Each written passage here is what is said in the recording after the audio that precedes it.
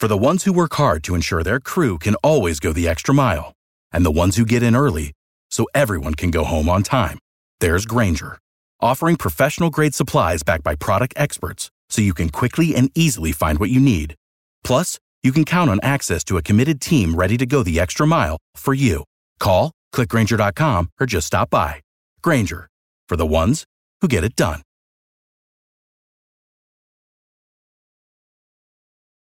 We're going in-depth on this story right now. Here's KRMG's Russell Mills to get the conversation started. Early in the process, I learned that no initiative petition in the history of Oklahoma that was completely staffed by volunteers has ever actually gotten an issue on the ballot. It was 2014 when this one started, and those volunteers were all over the place. I can walk into any Quick Trip right now and pick up. I can go into Payway, just go into their kitchen and pick up some stuff that's going to kill me. I mean, we can't be governed and policed every day of our lives. But State Question 788 got the signatures it needed. The plan was to vote on this in November of 2016. Then the Attorney General at the time, Scott Pruitt, tried to change the ballot title. Chip Paul with Oklahomans for Health was not pleased. In our minds, this is a valuable medicine, and in the minds of 70% of Oklahomans, this is a valuable medicine that could be denied people who need it for an additional 90 days or whatever. Or 2 years. Yeah, exactly. It could be June or November of 2018 before we get a chance to vote on this. Pruitt lost that argument at the Supreme Court, but the delay kept the issue from going to voters for another year and a half, just as we predicted. For Heather White, the issue's extremely personal. She and her family left everything behind and moved to get the medical cannabis she says her son needs. As sad and horrible as it was to leave everybody we loved, we needed to do what was best for him and try the cannabis oil. So we just basically sold everything we had and picked up and moved to Colorado. For him, it apparently worked. But truth be told, U.S. researchers don't know much about the possible medicinal benefits of cannabis because the federal government lists it as a Schedule I narcotic. Can't be studied. I've spoken to doctors who really believe in it. Dr. Shivani Amin, for example, practices in Maryland. I am a huge advocate for cannabis as I've seen it firsthand, the way it can help people, especially with chronic pain management. She's among those who believe it's at least a partial solution to the opioid crisis. I started off doing some pain management a few years ago, and so I was able to see firsthand the opioid epidemic that we have going on in our nation. But many physicians remain unconvinced. Some who do believe there are possible benefits say the way State Question 788 is written is much too broad, that it makes it too easy to obtain the cannabis and will have unintended consequences. Attorney General Mike Hunter. If we were able to propose to the public a very carefully regulated, carefully supervised, prescriptive approach to medical marijuana, I could be supportive of it. That's not what this proposal does. He's gone so far as to call State Question 788 recreational marijuana light. For the KRMG In-Depth Hour, I'm Russell Mills. Well, we'll take your comments and questions about State Question 788 right now via the Nelson Mazda open mic on the KRMG app. Issues that matter to you. Expanded on the KRMG Morning News 8 a.m. In-Depth Hour. 8:04, Dan Potter with Rick Corey, and joining us in the studio is, you just heard him there in Russell's piece, Chip Paul from Oklahomans for Health. Chip, welcome. Thank you, Dan. We're gonna explore this issue from many different angles. Chip obviously is for the passage of State Question 788. In the second half hour, we'll spend a lot of time with Dr. Kevin Taubman out of Oklahoma City. He'll join us because he is with SQ 788 is not medical. That's a group that is against this referendum. Chip Paul, tell us why you're for it. Oh, well, that's a kind of a deep question. What I do every day for a living is I research something called the endocannabinoid system. And this is the medical system that cannabis affects inside of us. It's a very, very important system. It's not even taught, believe it or not, in any major university. We're actually working with a major university right now to build a class on the endocannabinoid system. And it's not taught because marijuana is a Schedule I narcotic and therefore cannot be used for any purposes, including research, correct? Right. So let's talk about that because that's a really important point, and I'm sure Dr. Taubman and, to people who aren't really well educated about how drugs work, it's very easy to fool you, right? So the way a drug works is this. You would have research indicating that it was a medicine, right? And there's certainly plenty of research to indicate that marijuana is a medicine.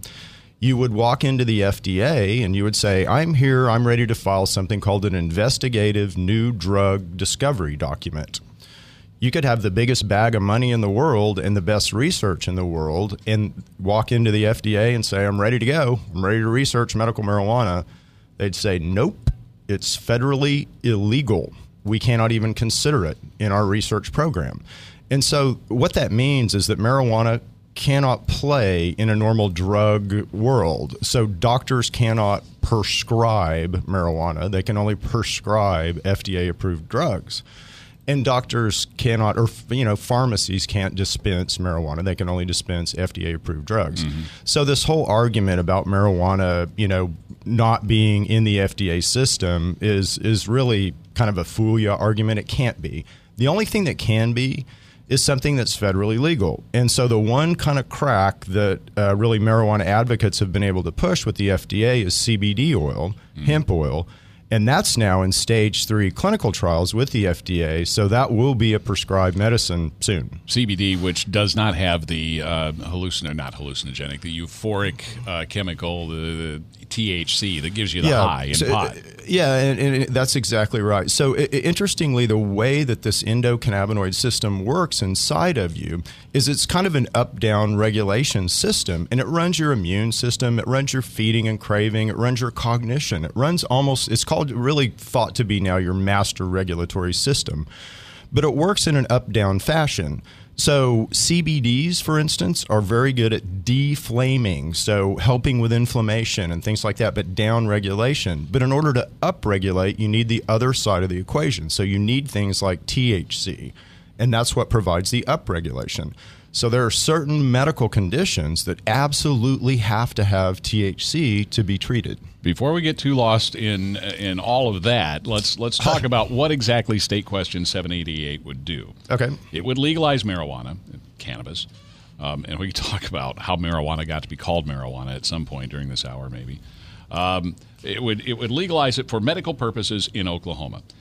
Obtaining a state-issued medical marijuana license would require a board-certified physician's signature. So, as you said, not a prescription, but you would have to have a license. A license would run 2 years. Mm-hmm. People with those licenses would be permitted to possess up to 3 ounces of marijuana on their person and 8 ounces of marijuana at their residence.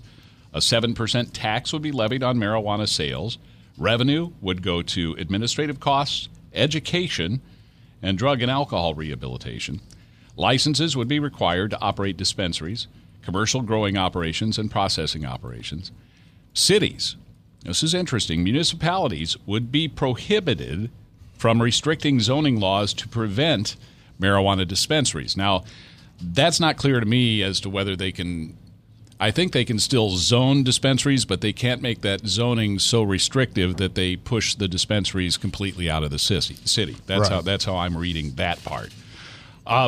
So I think the biggest problem that people have with this is the fact that there's no specific list of the kinds of physical ailments that this would cover. It would be completely up to the physician to decide, you need a medical marijuana license. So let's talk that through a little bit because, in a way we did kind of lead with the chin with that, in our law. But again, this is a very valuable medical system that we're just beginning to understand, the whole, system that cannabis affects, the endocannabinoid system. Mm-hmm. So to limit it with conditions, first of all, it would be a bad because idea. we don't know what it treats. But let me kind of get into a little bit deeper of why we did what we did. So I actually went and I applied for my medical card in California. I applied for my medical card in Nevada. I applied for it in Arizona, in a bunch of different states, Colorado. And the way that this works in other states, and no one knows this here. So again, this is another easy way to fool you, because no one really understands this. But if you've done this, you would understand this. Basically, you're given a sheet of paper with a list of conditions and check boxes. And you check your box. So, Dan, you'd check your box and you'd give that to a physician. And the physician has no legal or ethical bind. All he's saying is, yeah, Dan, I agree with you. Marijuana will work for that condition. That's it. That is the linchpin of regulation in every other state. And I'm very serious about this. So when you look at permissiveness, that's just a little bit past really recreational marijuana. What we've said is we're going to do this different. We're going to put this right in the hands of the physician. And now, doc, guess what? You're legally and ethically responsible for the decision that you make.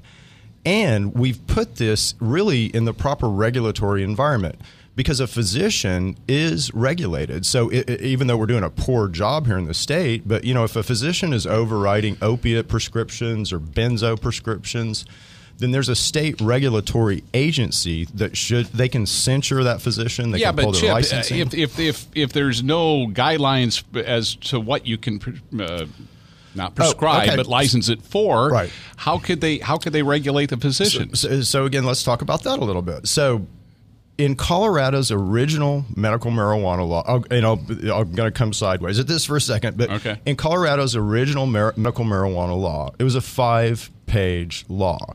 So when you build these type laws, you have to build it in kind of an umbrella structure. So all we've done is we've laid out this top umbrella. There needs to be thousands of pages of regulation, not law change, regulation under 788. And that hopefully will begin to happen in July. So we've already provided to lawmakers a PDR-like guide that physicians could use, to basically boundary this in. And that's what physicians are looking for. They're looking for their PDR guide, of how to write. Physician's desk reference. Exactly. And there's all, and they'll say, oh, that doesn't exist. Well, really? Physicians are writing for this in Canada. They're writing for this in the UK. They're writing for this in other states. And that language certainly does exist. And we've already given that language to lawmakers. So, I talked to the state chamber this morning. You're going to hear from them later on. One of their concerns is they say this sets anyone with that prescription apart from other employees, that there are certain things you can and can't do with those people. What's your argument to that? Yeah, I know. And that, it's kind of sad that the chamber is really making that argument. And I understand kind of where they're coming from on that argument. But we're an employment again, that's another fool you, right? We're an employment at will state. So, if your company doesn't have very specific employment policies, you could basically be fired for any reason. So that's the way it is in Oklahoma.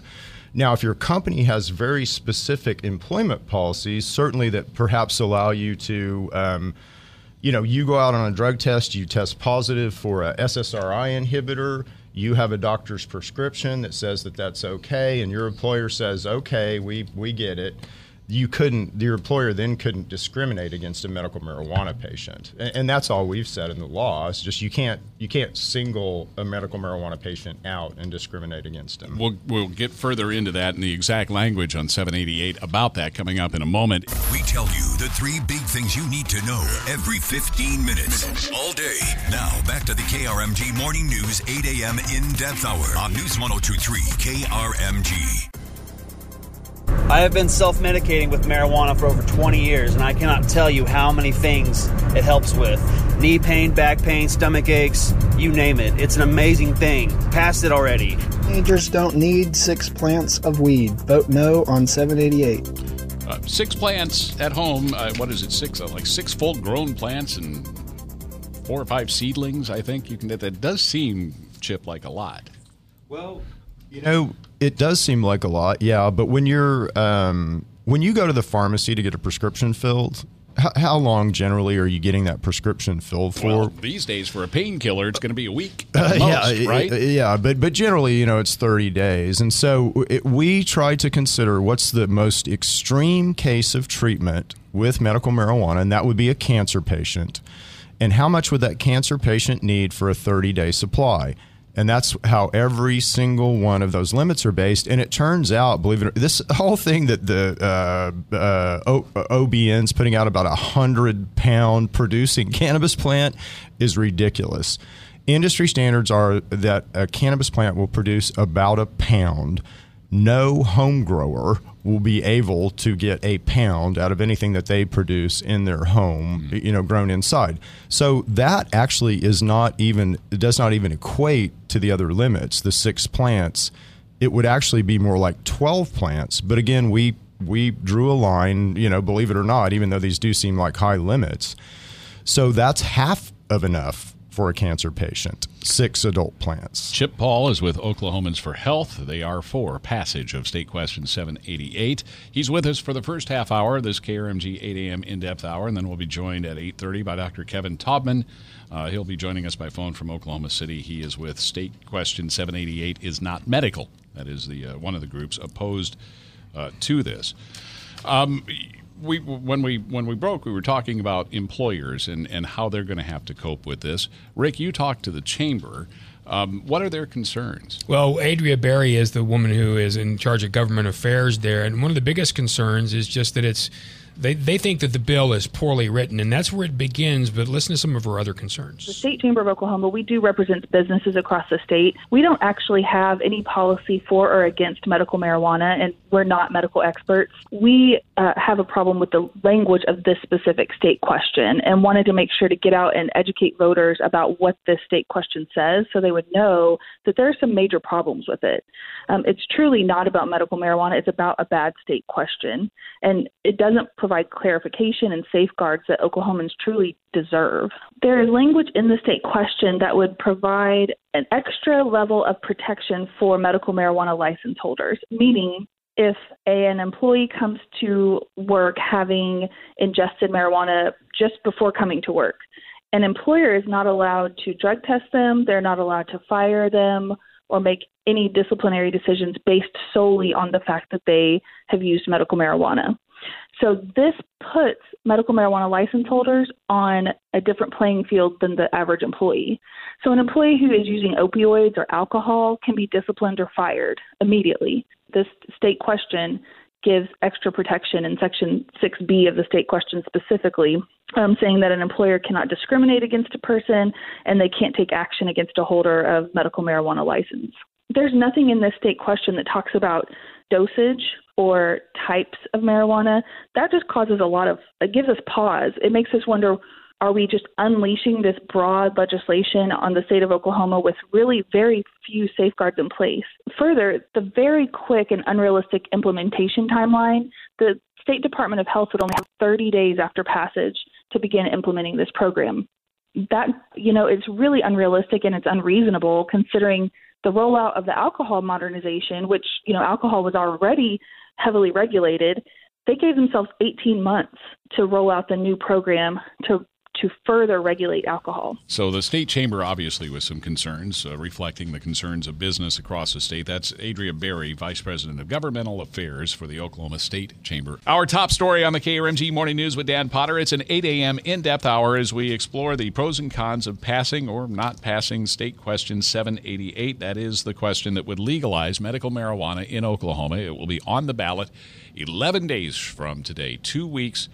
1 week from Tuesday is when we will vote. Now, it's a primary for the candidates, and the top vote getters will go on to a runoff or to the general election in November. But for this question, it's yay or nay, and the results will be determined on that Tuesday, June 26th. There's no runoff. There's no on to the general election. It's one vote and done. And this has been a very passionate issue for just about everybody, Dan. As a matter of fact, so passionate that yesterday I got an email late in the afternoon from Chief Joe Prentice from Mulgee, and he's a police chief, and he said, I hear you guys are doing a show about this. And I said, yeah, we certainly are. And he said, I'd like to send you some information. So I had him send the information, and he wanted to tell me what he's most concerned about. When I talked to him this morning, what's really fascinating is a trip he took to Colorado. Listen. Within the last several months, I had to travel to Colorado for a murder trial.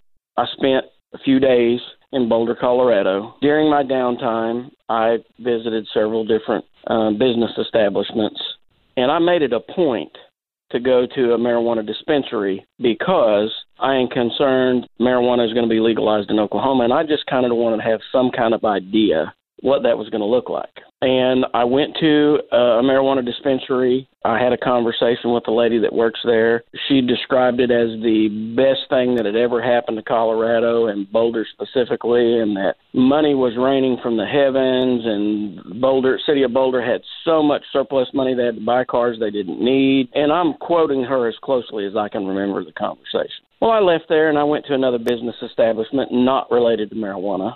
And then I went to another one, and then I went to another one, and then I met with the prosecutors, and then I talked to some of the police officers in Boulder. The information I got outside the marijuana dispensary was pretty consistent and 100% opposite of what the lady in the dispensary told me. One gentleman told me the only thing that Boulder, Colorado has more of now than we had before they legalized marijuana is homeless people. The prosecutor that I visited with told me that since the legalization of marijuana, they've had people migrate from other states to Colorado, and we're talking about Boulder County specifically because that's what he dealt with. And many of those people are homeless. Their crime rate has increased significantly. Their violent crime rate increased significantly, which kind of surprised me because I've got 32 years in law enforcement and never known marijuana to be the driving factor behind some type of violent crime. When I pointed that out to him, he said it's not the drug itself, it's the money that it generates, and that they still have a huge black market problem with regard to marijuana. What's your biggest concern as a law officer there? Is it just the drug itself spreading, or is it the other problems that come with it that you've described? I think there's going to be a lot of unintended consequences to the legalization of marijuana, and that the voters should educate themselves to the experiences of other states. The tax revenue that everybody talks about is just not there. It's not the windfall that everybody thinks it's going to be. And let's face it, it is still illegal federally. Drug dogs currently in use will either have to be retired or in some form or fashion desensitized to marijuana. Because if it is suddenly legal to possess marijuana, a drug dog alert, how would you know whether it's marijuana or some other drug? Okmulgee Police Chief Joe Prentice with something I hadn't heard anybody bring up until now. Yeah, and he said desensitizing a dog to that's really difficult. Well, I would imagine so. So that if it hits, you still, those other drugs are still a part of that. You have to train them brand new to only go after certain things. You know how much money that might cost? What do you think? Here's a little bit of what we're getting via open mic this morning. Why worry about regulations at this point? Because we don't have all the facts. Plus, we do know it can't hurt you. You all may not realize the large but unknown number of people that have genetic dispensations towards drug dependency, and marijuana is a gateway drug for a lifetime of it, and I have personal experience with that. I would bet $1,000 that the people that are against marijuana and State Question 788 have a drink every evening or on the weekends. Alcohol's ruined more lives and killed more people than just about any substance. Marijuana has never killed a single person. We'll take your opinions via the Nelson Mazda open mic anytime. Just launch the KRMG app and hit that big red button. Dr. Kevin Taubman is with State Question 788 is not medical, a group opposed to passage of SQ 788, and he joins us live by phone from Oklahoma City right now. Good morning, Dr. Taubman. Good morning. Actually, I'm in Tulsa. Oh, you are in Tulsa. Well, we should have had you in here. We could have had donuts. It would have been great. He was in surgery. Yeah. Well, were you literally in surgery before you came to the phone? A few hours ago, I had taken care of some things. Okay, good. Well, we're glad to have you here. Why should voters vote no on SQ 788? Well, I think it's a complex issue to be sure. In initial follow-up to what I just heard a comment about the fact that marijuana has never killed anyone, I would answer by the fact that I would agree that there's nothing in the medical literature that ever has cited that there has been a direct death related to marijuana, meaning that it puts somebody immediately into cardiac arrest or anything like that. On the other hand, there is plenty of data both on the National Public Safety websites and local state websites, as well as within the literature of medicine, that demonstrates that there are a number of severe indirect effects. Colorado, for example, has demonstrated, as well as some other states, that since the time of downregulation of certain forms of marijuana being distributed, car accident rates, ER visits for toxic ingestions leading to psychotic breaks and other horrible GI side effects are certainly on the rise for the last few years. So again, I think when you take the simple statement of that nobody dies from marijuana, I think that's an overstatement. There are plenty of cited circumstances where vehicular crashes have led to death and other factors. So there is a public safety component to this that needs to be compared. Do those concerns outweigh, though, what we're hearing from proponents who are saying are the medical benefits from this, whether it's evidential or anecdotal? I think that's a great question. And the point I was going to get to here is when you start looking at why this is not a medical marijuana bill is the fact that we're not looking at a circumstance where you have a list of direct conditions, number one, that patients have to meet to be able to receive that therapy. Number two, if you dive through the valid medical literature, there is no randomized data that demonstrates the efficacy for marijuana in most of the conditions that the Coalition for 7088 has been citing. The other thing to consider in the midst of this is the fact of the way doctors and patients are supposed to interact. If a patient comes to my office and they have high blood pressure, I identify it by a diagnostic methodology to confirm the fact that they actually have that diagnosis. We enter into a treatment plan with specific therapeutics, particularly medication therapeutics approved by the Food and Drug Administration that have gone through rigorous testing, scientifically randomized controlled trials before they were ever released to the general public. And again, to be fair about it, that's not to say that the FDA has been perfect either in its 75 plus years of existence.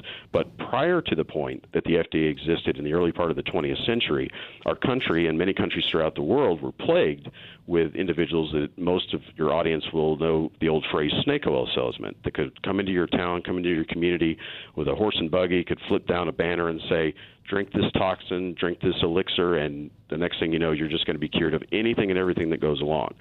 The point would be in that is that if we're going to treat a patient, there has to be an expectation that what we're applying to the patient has to be scientifically rigorous. The same circumstance also has to do with the fact that we have a dose that we specifically understand if we give it for that individual, whether it be weight-based or otherwise, what the pharmacotherapeutics are going to be, the various steady states that have to be achieved to achieve that therapeutic benefit, and monitor for side effects that come along. Because to say that marijuana itself has no side effects, let's all be honest, in there, that's just not the case. But at the same time, for any medical treatment, the patient needs to be following up on a rigorous basis. You have to be in our world of medicine, we have to be documenting what is going on with a patient. We have to document the fact whether there is true benefit. We have to have as much objective as subjective circumstances to demonstrate what's going on, and then over the course of time adjust those therapeutic strategies. Medical marijuana in any state never follows that circumstance, but 788 in Oklahoma clearly doesn't. You can walk into any person's office who is labeled, quote, a physician in our state that has prescription. Well, not just labeled, but licensed. No. There's a difference in my world. An MD or a DO is a physician who has gone to medical school. They have gone on after that to have certified residency training. They've gone on to achieve board certification in our respective fields within medicine. The state of Oklahoma has a very liberal scope of practice that defines what a physician is. That includes a number of individuals who are not MDs and DOs, okay? And some of those individuals specifically do have prescriptive authority. These are not individuals who've gone to medical school. They have not had the rigorous years of training like the average MD or DO, even just going into primary care. Who are you talking about here? Are you talking about psychiatrists? A psychiatrist is a physician. That's an MD or DO. Okay. We're talking about people, and again, it doesn't mean that they are individuals not capable in their own field, like a podiatrist, okay, or an optometrist. These are capable individuals in doing what they do. But because of the nature of what goes on, they in our state have been able to gain prescriptive authority for a number of circumstances. I just heard a lecture a few weeks ago from one of the country's leading experts in glaucoma, because as we all know, we've heard that statement for many decades that marijuana cures glaucoma. The reality is there is research out there to demonstrate from a real scientific basis about how those mechanisms, if they existed, might be.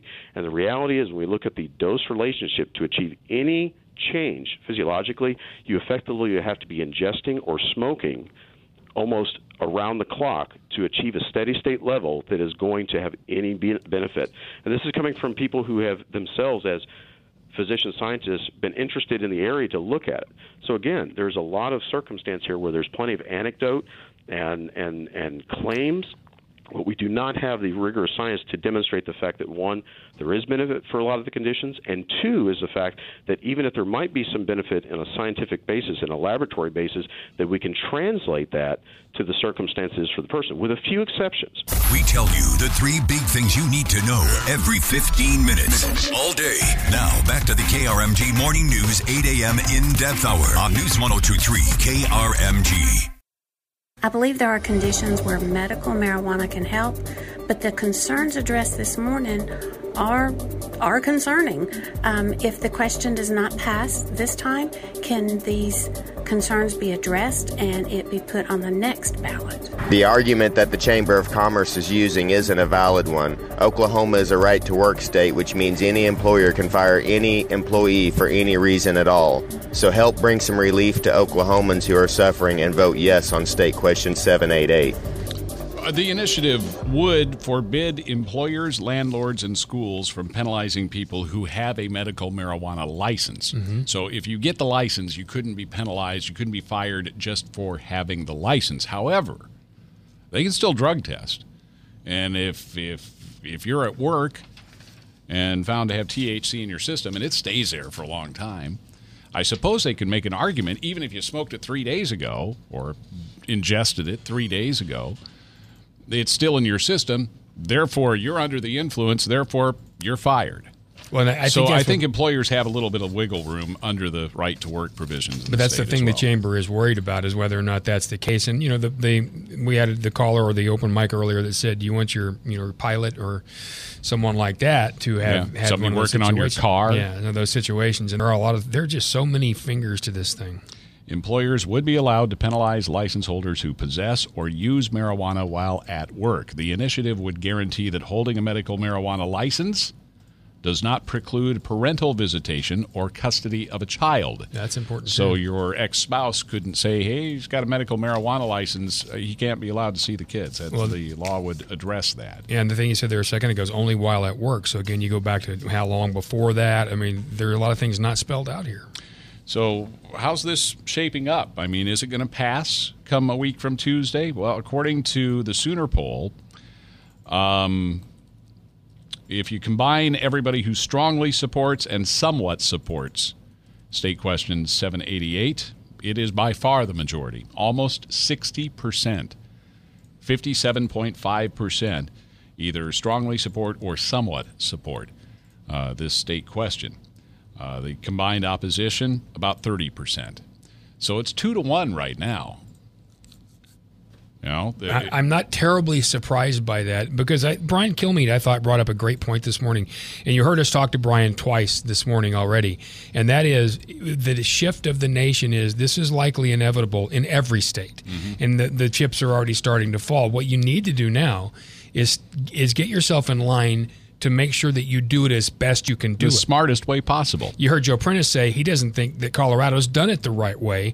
Oklahoma needs to if it's going to happen. It's interesting how this splits out on party lines. It may be a little unexpected. Among Republicans, 48.5% support it. 48.5% of Republicans support it, the state question. 67% of Democrats do. 81% of independents do. I'm not terribly surprised by that, actually. 50.7% of self-identified very conservatives opposed it.